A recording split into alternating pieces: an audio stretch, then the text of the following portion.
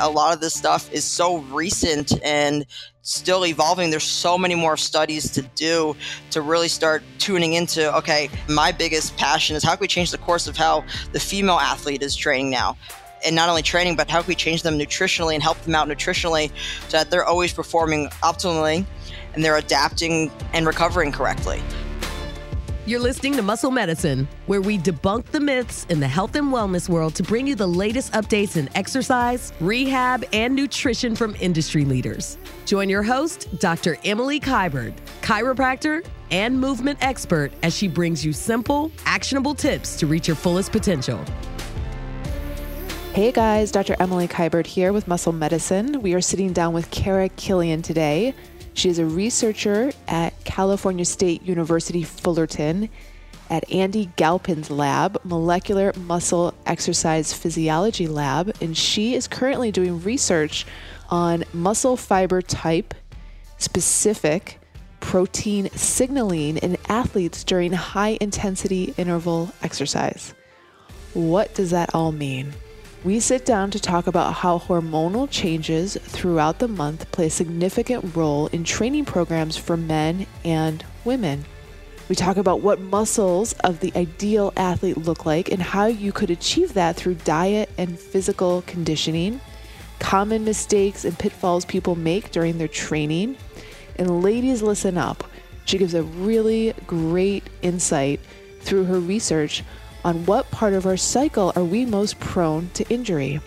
If you feel like Muscle Medicine is adding value, rate and review.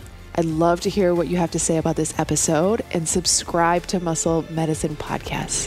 Thank you.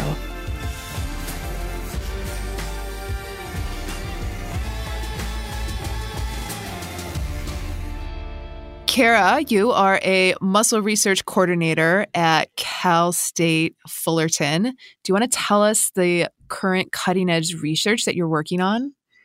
Yeah. So, Emily, one of the biggest things we're working on is looking at gender-specific differences as related to high-intensity interval exercise and creating a time course for that at a fiber type specific level. So looking purely at these, type 1, type 2A fibers. I can't go into too much detail, but we're also working with disease patients as well, looking at really what happens when you go from a healthy state to a disease state at a single fiber level. So we're actually looking at each individual muscle cell and really seeing healthy versus diseased population, really what's going on at a single fiber level, at a single muscle cell. So it's really awesome stuff to be able to do this, because it's only, really been the last, 10 years or so that we're actually looking at this much of a scope. So to break it down super simple for our listeners, when you're talking about high intensity, what kind of exercise are you talking about? So really what we're talking about in most cases is interval training. Really, to make it even more simplified, is in that high intensity interval exercise. Now you could also call it training, but in this case, it's just a single bout. So just in one day, say you're doing one training session and not on a cycle, you're not doing multiple days. It's intervaled out in the sense that maybe doing 20 seconds on, 10 seconds off. That's the basic, across they call it the Tabata.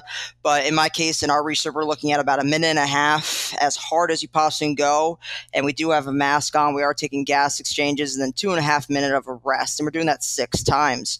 So it's very taxing. It's very fun to be a part of and see that dynamic go on. But you can really, in an exercise setting and a single bout, you can really manipulate that however elite or much you're getting into training when it comes to how much you want to interval.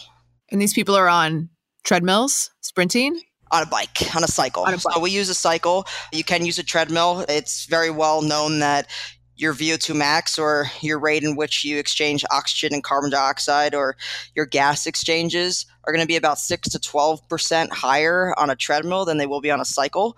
That's just because, most people run on treadmills. Simply put, most people don't, unless you're a pure cyclist, you're not on the bike too often. So you're always going to be more adapted to a treadmill test than you will, or treadmill intervals, especially at a high intensity where you're really gassing yourself out, than you would be on a bike. And obviously, trained cyclists have some crazy VO2 maxes, but they're also used to the bike. Put them on a treadmill, it's a little bit different. So every mode matters. Nice. can you explain to our listeners the difference in muscle fiber types?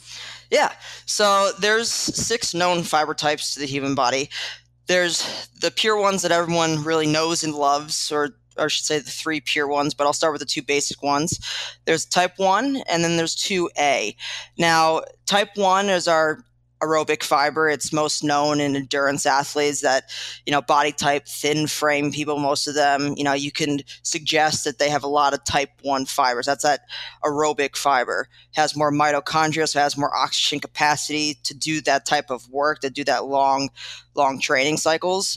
Where a 2A is more anaerobic. So it's more known as it's the hypertrophy fiber. It's going to be based off of lots of weightlifting, lots of resistance training. You'll develop a lot more 2A fibers. And then there's the 2X, which is kind of that third fiber that people know about, but it's not in as many people. It's kind of percentage-wise, it's very minimal. We actually did a study a couple of years back where we saw that, one elite world record holder sprinter had in the double-digit percentages of 2X, which hasn't been seen before. And the 2X are mega fast fibers, as we call them. So there are speed or explosion. You see it in, MMA athletes. Those are 2X. So we have the 1, the 2A, and then the 2X. And then we get into more of those hybrids. So then hybrids really just mean they're not pure. They're a mix of one of the 3 pure fibers. So we have 1, 2A, which has been seen a lot in the research in female track athletes, actually. So it's actually getting more and more interesting as the difference between males and females, muscle physiology-wise. And then we have 2A, 2X. And the last one then is a 1, 2A, 2X, which is called it's a rare triplicate. And it really depends. I mean, it could be a basis off of disease why you have a lot of the triplicate. It could be a basis off of, it really does depend. That's what's so interesting about this research is when it comes to a lot of these fiber types, every factor in your life really determines your fiber type, even your sleep, your lifestyle factors as nutrition, how much you little or untrained you are, the exercise you're actually doing most often or least often, and your stress levels. So can you explain how AMPK plays into this picture? Yeah. So AMPK, kind of simply put, AMPK is kind of the master, as it's known, the master energy regulators in metabolism. So AMPK, it's gotten very popular nowadays. I think I actually just saw something the other day that even rosemary activates AMPK, just rosemary oil, and it's just crazy the amount of things coming out. But AMPK is the master cell energy regulator. So say you're in a day of fasting, or since fasting is become so popular, we'll use that as an example. When we're in a fasting state or we're in a low caloric state, AMPK is actually activated. And when AMPK is activated, it helps cell turnover. It helps your cells rejuvenate themselves. It helps metabolism increase or decrease, be able to let your body perform at its highest level. AMPK is actually even stimulated by nicotine, which is funny to say because it kind of makes sense when you look at, say, the smoking population or why bodybuilding back in the day, a lot of them also smoked. Is you put 2 and 2 together, it's like, oh, maybe it had something to do with AMPK, but it really is, that's more of a suggestion. But AMPK is part of any type of cell turnover, anything revolving a state where you need more energy, you need more metabolism, AMPK is going to be activated. So when you're looking at these different fiber types, what are you finding with AMPK? So right now, I have to suggest that it depends factor only because we're still in the middle of this research. But really what we're seeing is that when it comes to AMPK and fiber type specific adaptations, AMPK really is very multifactorial, which goes to say that, again, the fiber type is only one piece of the equation, that AMPK, and when it's activating is also highly dependent on fiber type. So, it's not to say that we have any conclusive data to show that one thing is more active than the other. Now, there has been a lot of studies that have shown that, it might be more active in the type 1 versus the type 2As at a pure fiber level. But it's so new in the research. That's what makes it so exciting, is that there's been so much research on AMPK in disease populations. and not as much in the healthy or the athletic populations. And that's where we're really trying to, and I'm really excited to break ground with, at this level to start to show what do healthy individuals now look like at this level, and not so much we love to fund disease research, and that's great. But I'm really interested in now what are the athletes looking like on a time course, pre and post exercise. And what's the research in terms of AMPK, which is related to increased metabolism, increased cell turnover in the diseased population? Yeah, so AMPK in the diseased population, in regards to what has been shown, is that AMPK really it helps with not only the cell turnover, but when it comes to helping you stay as functional as possible, because AMPK, as I'm sure others have heard before, but AMPK is also inversely related to, I like to say inversely related to mTOR, which I'm sure you've had previous guests on that have, mentioned this, that are way more upscale when it comes to what's going on with mTOR and their research, but it shuts off mTOR to a certain extent. So AMPK helps with that cell turnover, helps with rejuvenation, helps get that energy marker up in the metabolism, where mTOR will help induce hypertrophy, will help kind of give you those, as we say, gains. When AMPK is activated, say you're in a state of disease and you're trying to really just stay alive and stay healthy, it's going to possibly, and we can suggest, shut off mTOR, and AMPK is then going to help us turn over the cells, become stronger, stay more alive, and help us recover. Got it. I saw an Instagram photo. I think you were carrying a cooler full of tissue samples. Yes. Is that what was going on? Yeah, that was me. Yeah, that was, we also work, I'm under Dr. Andy Galpin at Cal State Fullerton, and we also work with the team up at San Francisco State University with Dr. Jim Bailey, who houses our huge laser microscope, very, very expensive piece of equipment. And he actually does a lot of our tissue imaging, where we can actually get down to the nucleus. And we know a single muscle cell actually has a lot of nuclei, kind of depending on your training status and your health status, also environment. But he can get it down to, and that's what he was taking in the photo, is all the samples we were then bringing back up to San Francisco State to then get imaged and actually get really, really awesome pictures of what's going on at the single muscle cell, the nuclei, the proteins, and obviously there's a lot of different proteins in each muscle cell, but we're looking at specifically the signaling of AMPK. We're also looking at, a few things like TBC1D1, TBC1D4, which are actually downstream targets of AMPK.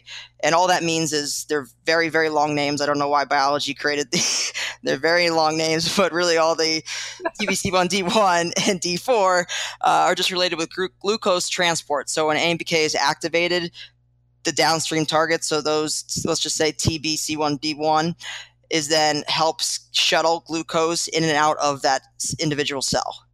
I see. So from this research that you guys are doing, and you're looking at both male and female athletes, or just specifically female?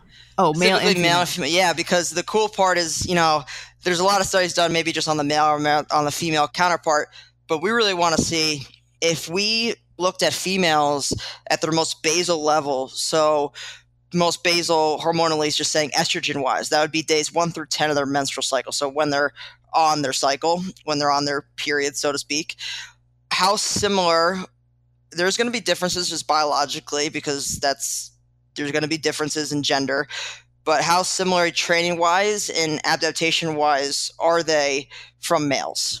And that's where the interesting part comes in, because it just really depends. We really don't know. And my biggest key is when we have the female population, we finally finish off, looking at the females and kind of gathering all this data.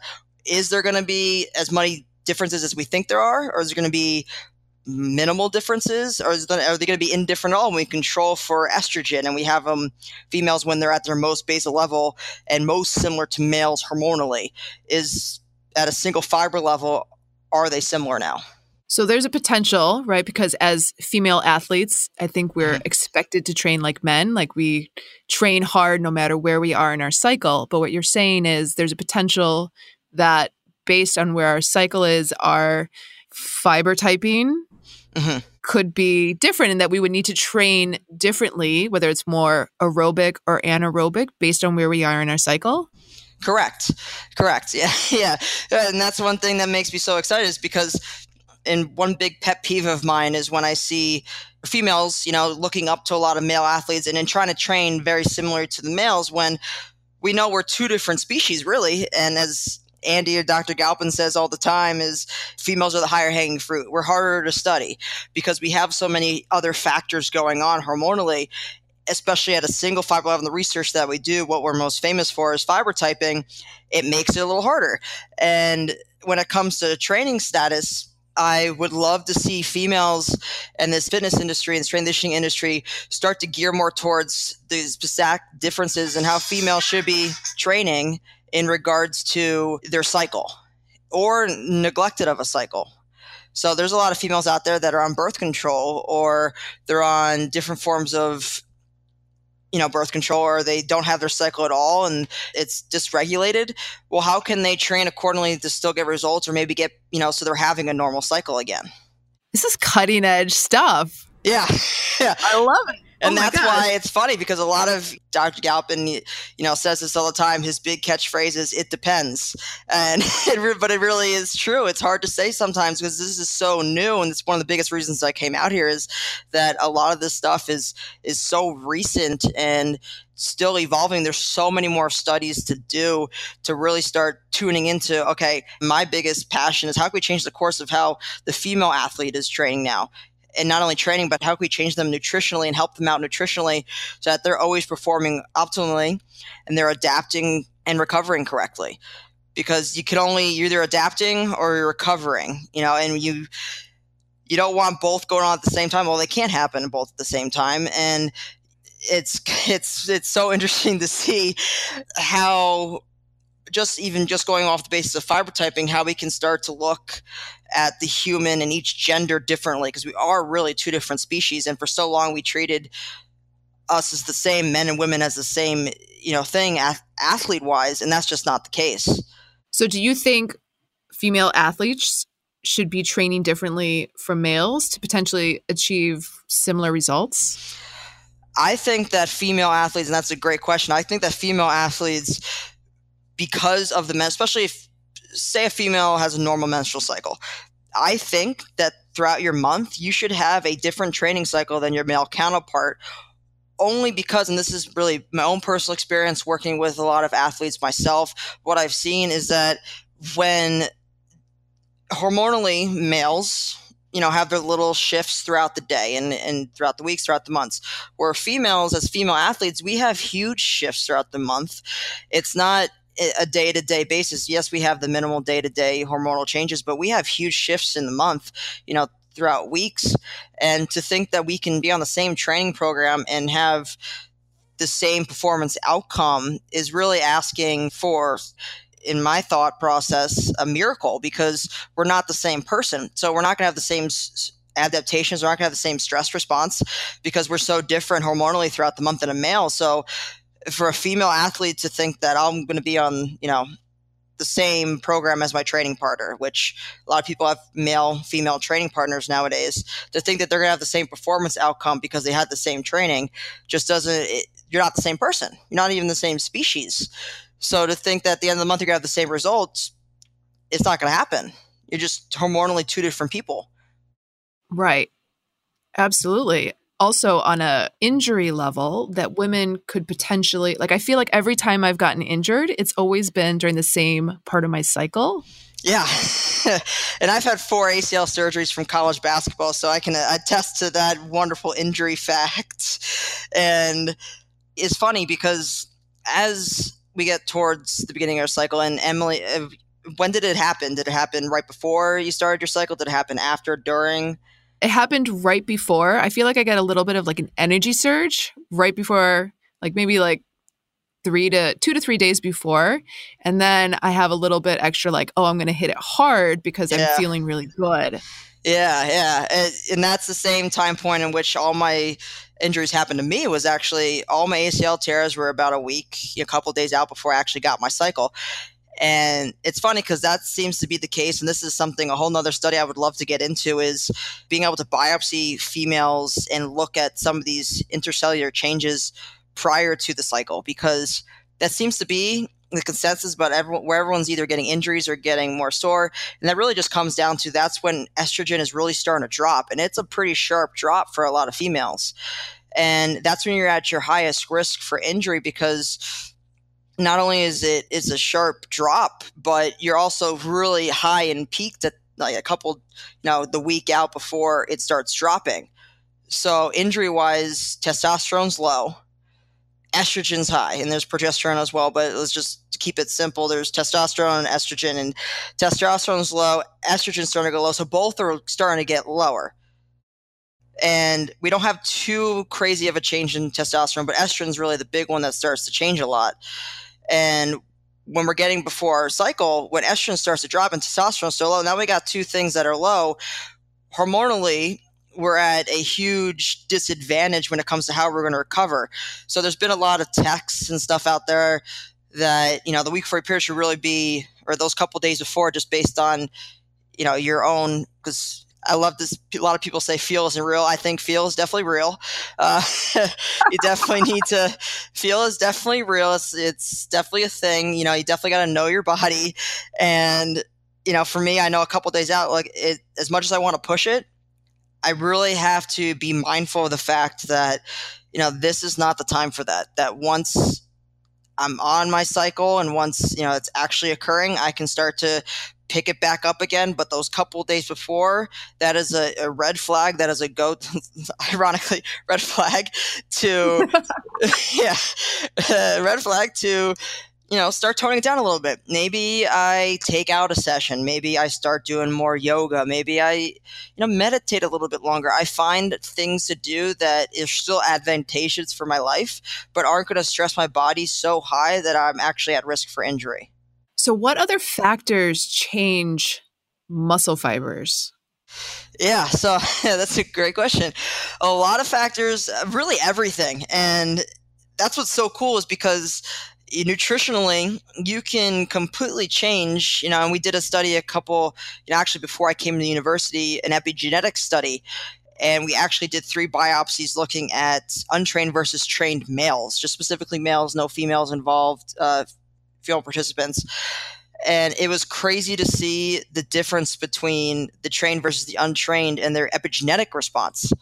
We did another study, which Katie Bathgott did, that's actually, she's a great grad student, and we did it on her monozygous twins. So monozygous just means they have the same DNA at birth.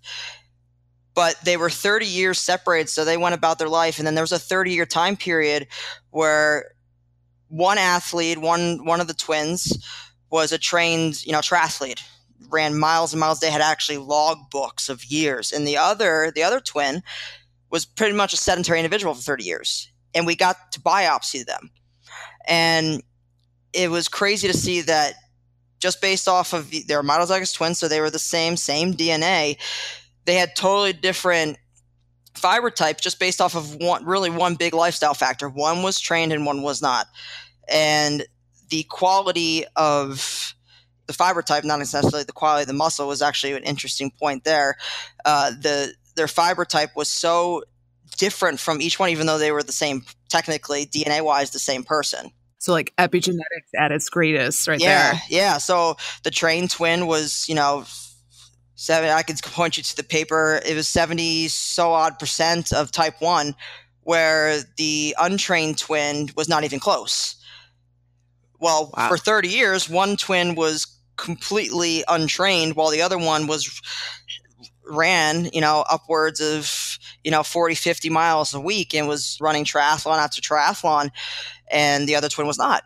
And that's just a training lifestyle change that can change your fiber type, let alone nutritionally, sleep-wise. Now, like I kind of was alluding to, even your hormones, your stress levels, they can affect your fiber type.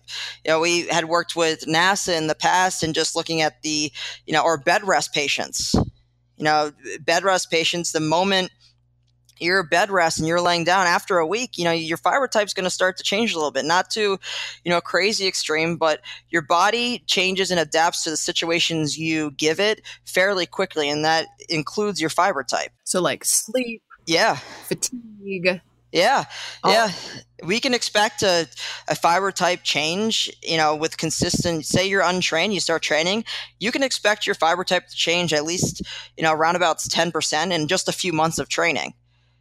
Which is why, a lot of athletes, big time bodybuilders, big time elite, any elite athlete, if they're training, if say you start training and you're training really hard for 6 weeks, you're going to need at least 1 week off to let that body adapt to the stress you just gave it, to be able to keep not only the muscles healthy, but keep the fiber types, your fiber type specific adaptations adhered to, and allow you to recover so you can go hard again for another 6 weeks. Say you went hard for 6 months straight, like a lot of people getting ready for huge competitions, you probably should take a month off completely to allow your body recover from all the stress, because it's not just the muscle itself, but all the hormones that innervate it, the training you're actually doing, the stress you're under, the sleep habits you have. Are you even meditation? Are you meditating or not? Do you have a practice? What is your training mode exactly? Are you someone that's always on the treadmill? Are you always in the weight room? Or are you a swimmer? There's so many factors that it's crazy to even think about sometimes, because that's where the individual differences really come into play, is because every single person is different, which is why I'm really against the whole template push-out system where I give the same training template or the same recommendations to everybody, because everybody is so different. No same template's going to work for the same two people. So if you had an ideal athlete in mind, what would be their fiber type concoction or hybrid? Yeah. If I had the ideal athlete in mind, I would definitely look for them to have a lot more 2As than the average, say, untrained individual. Because we're starting, within the research, and it's pretty, clear that the longer you keep your 2As, the longer you keep those quote unquote anaerobic fibers, those resistance training fibers, the longer you'll probably live. Because if we think about it from a growth standpoint, as we get older, as we age, what's the first thing to go? Your muscle, your strength. And when you start losing muscle strength, you start coming at risk for, say, a hip injury, or your neuromuscular balance is off. You're maybe not walking the same, and you have that hip fracture. Now you're in the hospital. You start become, very frail and weak, and it all starts, at the muscle level. It all starts at that single cell level, and it's pretty well known that the longer you keep those 2As, probably the longer you'll live. So I would love the perfect fiber type athlete would primarily be 2As. And I really think that's where it's at. Obviously, there's going to be tons and tons more research that we're going to be looking upon to really keep suggesting that fact, or that research and that situation. But it's becoming apparent that 2As are really the fiber type. We need type 1s as well. We need some of those hybrids, but there's something about 2A fibers, and the bodybuilders from life experience, or let's say they're not on steroids, but from life experience, and these big time elite athletes that are very mesomorphic, or just say muscle bound. They're, they eat one carrot and they gain 5 pounds of muscle. They're just, yeah, we all know that friend. We all know that friend that eats, can eat garbage and still look pristine.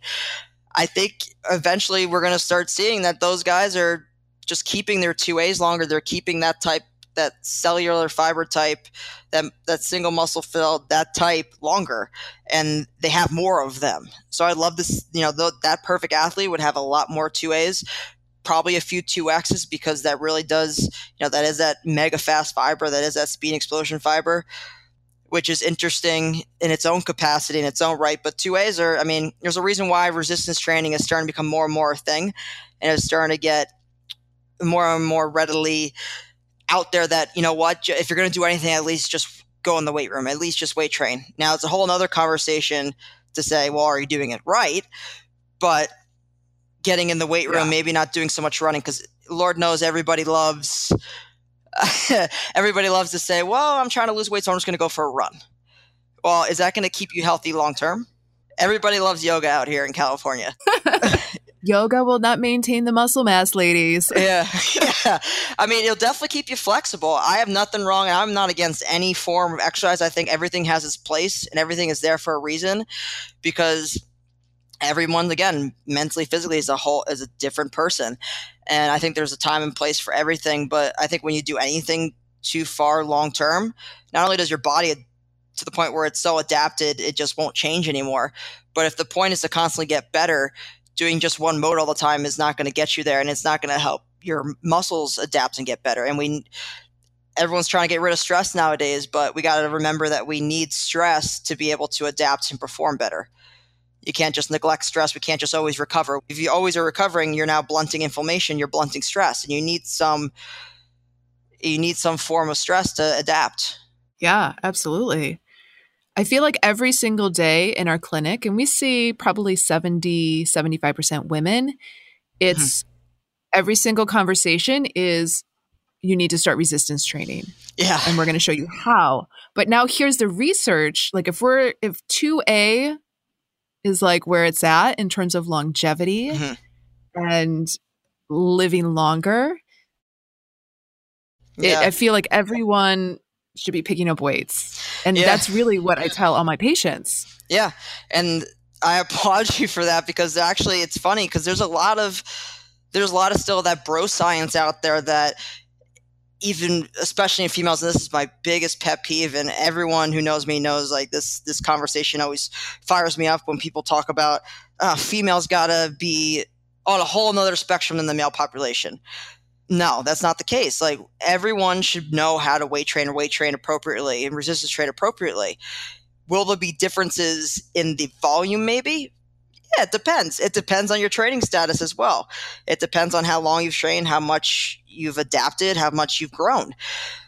But to say that females should only be running on the beach half naked, taking selfies and going to yoga class every single day, well, that's not true either. We need that. I'm really a huge believer in balance, because I think if your life is balanced, then something's wrong, because we should always be adapting to something, always be dealing with some type of imbalance or stress.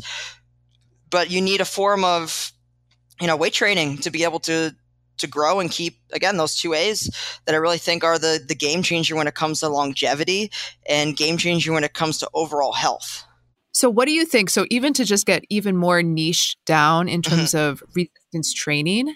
So in our clinic, we do a lot of strong first style kettlebell work, because it's kind of easier to negotiate form. It's easier to clean up form. Like, what do you think would be seen differently in terms of fiber type and how people feel versus really heavy, slow, low rep lifts? I mean, we do both personally, but typically when we're starting people on, most people look at our kettlebells and are like, that looks scary. Do you think there would be a difference in the presentation of fiber type with those two different kinds of resistance training? Yeah, it would be silly to say that there wouldn't be, because we all know every exercise really has its own nuance or its own type of stress response it's going to have at a single fiber level. And I think the biggest thing is, I love it when clients or a patient or an athlete is intimidated by something, because that probably means they should do it. And it probably means their body wants it and needs it, but you just haven't done it yet. So creating that buy-in and trust with them that is possible and is capable to do is really the first thing. And for me, it really just depends upon their foundation. So foundationally, if it's a light enough kettlebell and we're just learning how to have a functional range of movement, I think that's your go-to first. When it comes to, if you're trying to build just pure strength and you're trying to just help them build up just a certain range of motion or a certain muscle group, I think just a basic foundation of strength, that normal bodybuilding-esque foundation, is more appropriate.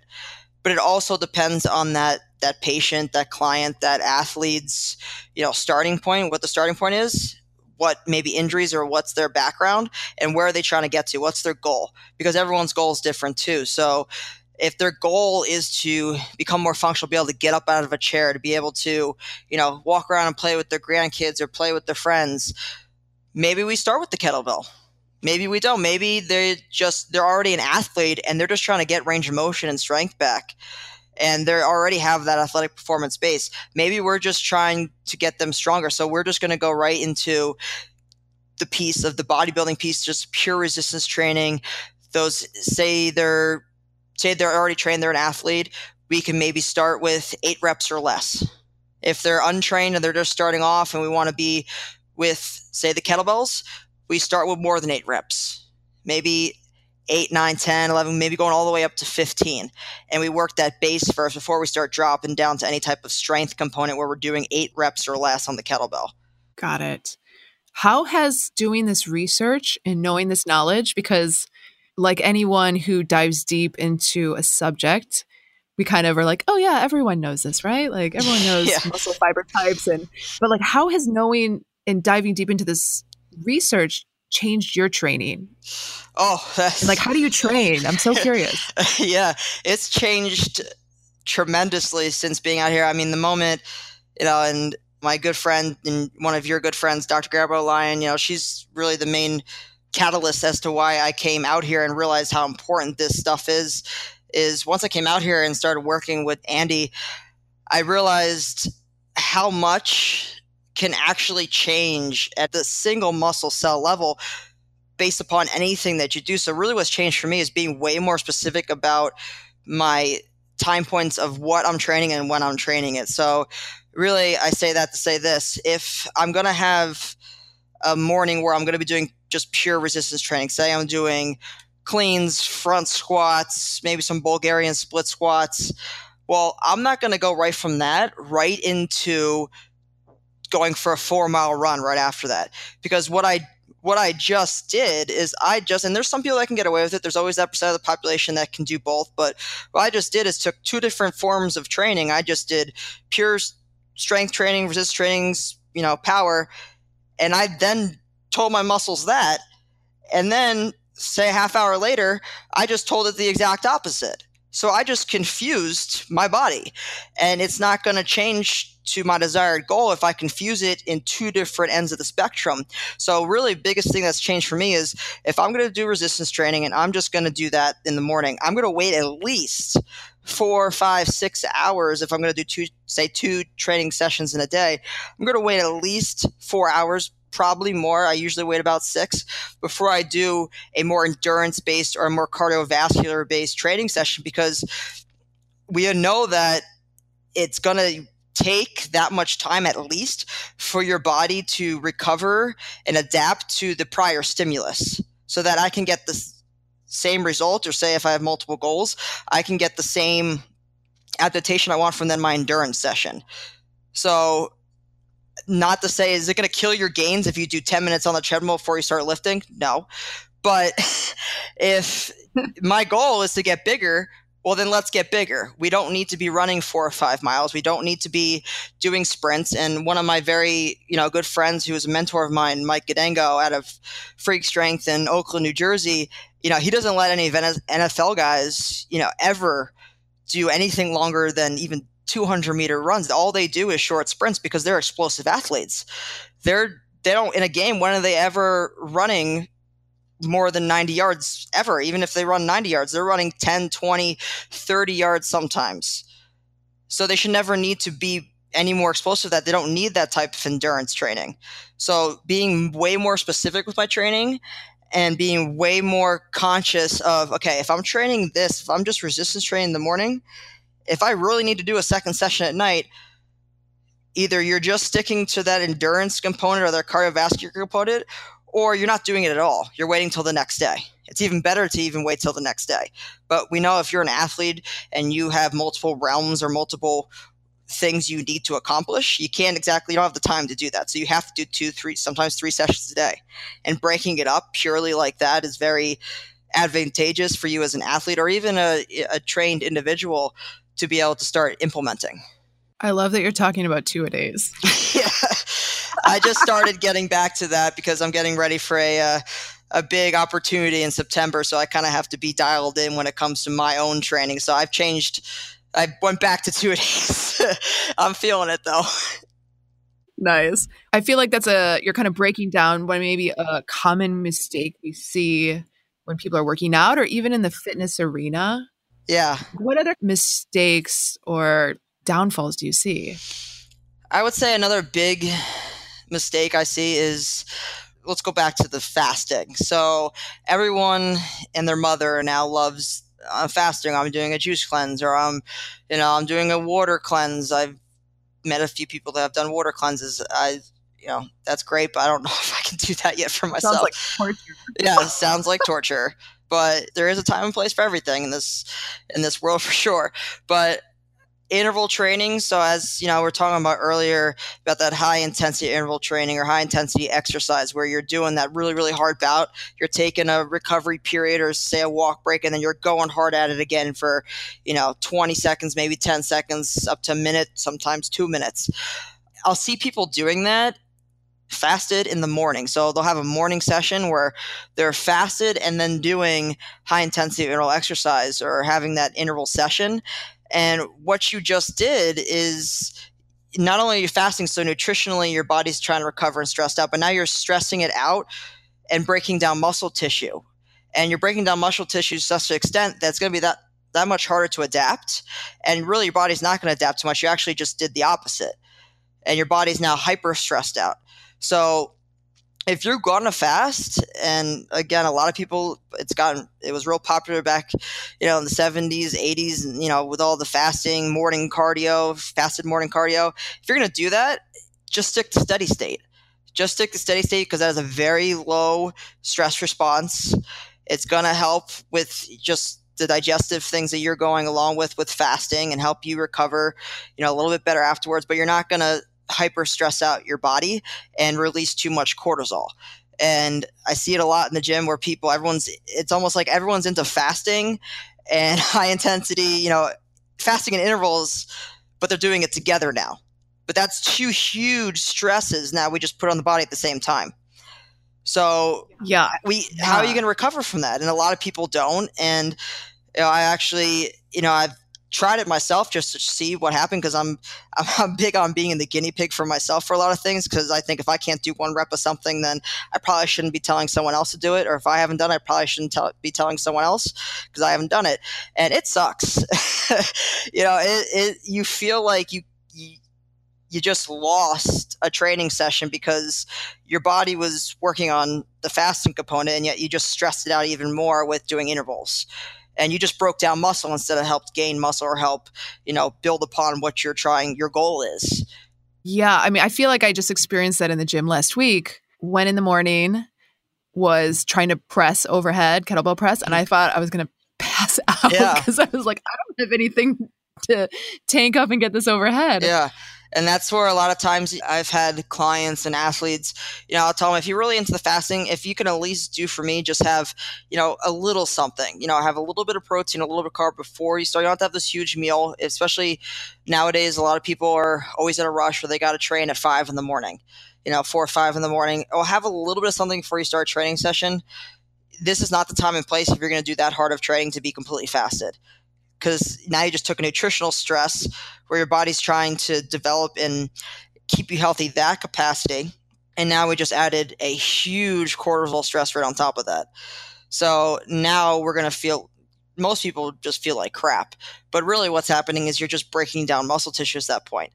Steady state wise, if you're just going to go out for a little jog or anything like that in the morning, that's fine fasted because it's not a huge stressor. If anything, we all know and love the term that when you're doing steady state, you're burning fat. When you're going high intensity, you're burning carbs. Well, that's true to most of the extent, because if you're doing steady state and you're fasted, well, that's the point of fasting, is to help not only with that fat adaptation, but also to help with, the brain neurochemistry and help your cells turn over in the digestive to help you, digest better later on and again, activate AMPK, which does all the other fun metabolism gestures. So steady state will be fine because it's not a huge stress. But you do that high intensity stuff. Again, the feel is real. Any bodybuilder will attest to trying to do a fasted resistance training session feeling like crap. And that's because you're just breaking down muscle at that point, because you need some type of carb. You need some type of carb and some type of protein to be able to perform something at that high of a capacity. So when are stressors okay? Because I know you and Gabrielle are a huge fan of really pushing your guys' limits. Yeah. So much so that we used to ruck all the way to Central Park. uh, Yeah. But yeah, so I think when stress is not okay. I don't think there's ever a point where stress is not okay at all. I think that it'd be silly to say that you're ever in a state where there's zero stress at all in your life. I guess unless you live in the Himalayas and that's all you do is work on your stress, maybe you don't have any. But I think the term I like to use is you're at peace with where your body's at and where you're going. Now that could be a form of not having a lot of stress, which I think everyone should have in their life. But I think a great time to have stress is when you're in the middle of workouts and you have a specific goal. You should be stressed at that point, because if you're not getting stressed, you're not stressing the body, you're not adapting, and you're not going to have growth. You're not going to increase your performance. That's when you should have stress. Anytime you're trying to adapt and you're trying to get better, you should have stress. So anytime you're trying to recover, you should not have stress. So the ice bath is also a stress. So what's funny is ice bathing has gotten really popular, but it's shown over and over again in the research that if you just had a hard resistance training session, so that's a great stress. We want that stress because it's a little bit of inflammation. Inflammation is good. That helps us adapt and helps our muscles get stronger. That's how we get the hypertrophy. But say I just had a resistance training session and then I go in an ice bath immediately. Well, I just blunted that adaptation to the resistance training. So I'm not going to have the same hypertrophy, the same growth now, because I just took away that inflammation that I needed, that stress I needed to get better. Ice bathing is a great stress to have maybe way after that session, like hours after. After endurance session, ice bathing is great because there's not a huge stress with steady state. So we can have a little bit of that stress in the ice bath afterwards, or even just having it flat out completely separate is a great way to add in a little bit of a stress, especially if we're having a lighter day. Right. Yeah, there's a lot of ways in which stress is beneficial. Stress is something you need, or else you don't grow mentally, physically, however you want to spin it, spiritually, emotionally. You need stressors. We all have those stressful people in our lives, and our muscles, just like our brain's a muscle. We need that stress, and the time and place that we don't need stress, well, you probably don't want too much stress when you're at the dinner table with family. You probably don't want stress there. But in training, you need some form of stress, or else you don't adapt. Adapt or die principle. You need that stress. When you're studying for a test, when you're reading, depending on what you're reading, maybe you're reading a hardcore research article or a hardcore novel, you probably have a little bit of stress. That's okay. They'll help you learn and grow and you'll probably memorize it better. If you're meditating, you probably don't want stress. You probably want to be able to let your body go into that rest and digest, that, as they say, parasympathetic return, which is just, relaxation, rest and digest, period, so that you can recover. I think anytime you're recovering, you don't want stress. Anytime you're adapting, which is any form of training, any form of, training, whether it means mentally or physically, you want stress. Yeah. For the people who have a hard time maintaining muscle mass, so we see it a lot with our Hashimoto's population. So low muscle mass, hard time maintaining muscle mass. Other than strength training, do you have any other, recommendations? We've been playing with blood flow restriction. Yes. Katsu training. It's the Japanese, start in Japan. Yeah. Do you have any other tips, tricks? Yeah. So, anyone who has trouble, especially the older population, younger population, everyone, it's safe to say that most people at some point have been a little bit discouraged that they're not gaining muscle mass, or I don't look at ripped as him. First of all, drop your comparisons because everyone's so different. Second of all, when it comes to, gaining muscle mass, you got to eat. I always go back to this. You have to eat big to get big. So if you want to gain muscle mass, you probably should be intaking more protein. You probably should be intaking more carbs. You probably should be intaking a more bulk of your nutrition, because if you don't eat big, you're not going to get big. And that's, again, my little tidbit, my simple approach when it comes to nutritionally. But when it comes to resistance training wise and just purely on fiber type, it's funny how even just 10 minutes a day of something high intensity can really change your fiber type and your muscle structure and your hypertrophy, or your gains, bro. When you're just doing something whatever your intensity is, at least 10 minutes a day. So I've had, clients, I've had athletes that, you know what, you have a long work schedule, you have this, you're a little frustrated, you can't gain muscle mass. How about you just give me 10 minutes in the morning? You just do 10 minutes of pull-ups or 10 minutes of push-ups or 10 minutes, and we break it up each day, and you just give me that, and you go as hard as you can. And the rest of the day is yours. And that's that little spike in stress, that little spike in forcing your muscles to adapt, especially if your nutrition is sound and it's growing and growing, you're going to have a muscle adaptation. You're going to have a response. It's impossible for your body not to respond if you're training at that high of an intensity. Right. I think this next question is going to be it depends, but how long or how much time before you start to see muscle fiber type change if you aren't working out? Like, let's say someone gets injured, or, we know that after 2 weeks of bed rest, there's about a 30%-ish decrease in muscle mass. And maybe it depends where the person's baseline starting point is. But if you, I don't know, had an estimate, how the change in the fiber type after so many days of not working out? We when we did our study, and a couple years back, or actually with NASA that Andy did, and they performed, we actually saw that in the astronauts that went up to the space, they actually changed their fiber type in as little as 10 days. Now with the bed rest patients, say you're on bed rest, you just got hurt, we've all been there. You can see in as little as a few weeks that fiber type shift. So it's not necessarily, it depends actually, it obviously depends on the individual, but as little as a few weeks, you're going to see that fiber type change. Now, say you go back to training, if you prior to the injury were already trained, it's not going to take as long to get that fiber type and that muscle structure back to what it was pre-injury.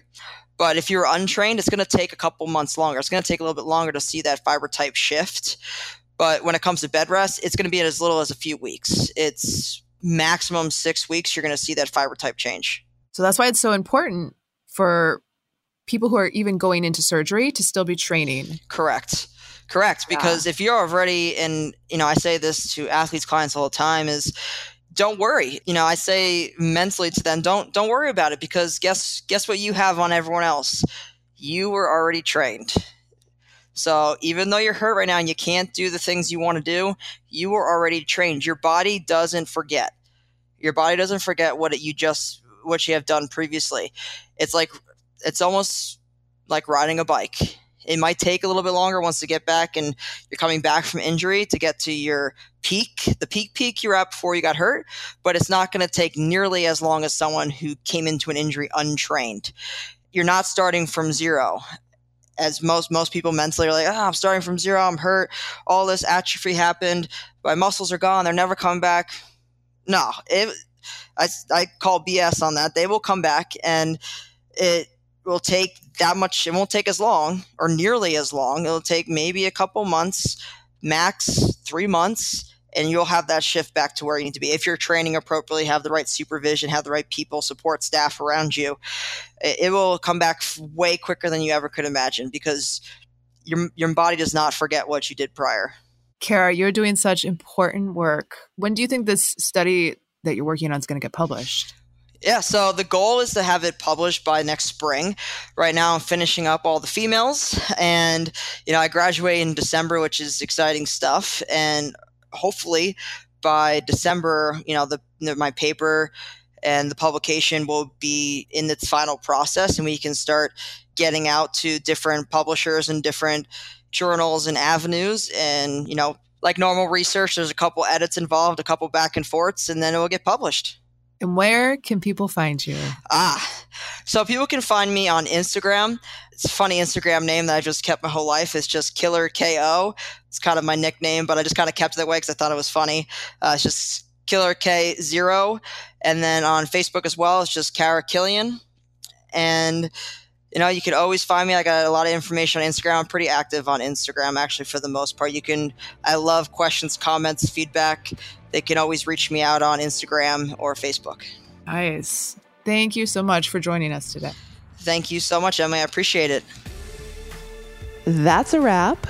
I have 2 truths that I fully believe in. First, to be 1% better every single day. And second, all feedback is good feedback because it helps us grow. Why do I say this? If you're enjoying these conversations and you find this is adding value, send us some love by subscribing to Muscle Medicine Podcast on iTunes. And if you want to share your voice with the world and scream it from the rooftops and tell your friends, or you can just give us a little feedback so we can grow by rating and reviewing Muscle Medicine on iTunes. Thank you guys. So much gratitude. Dr. Emily Kiberd here.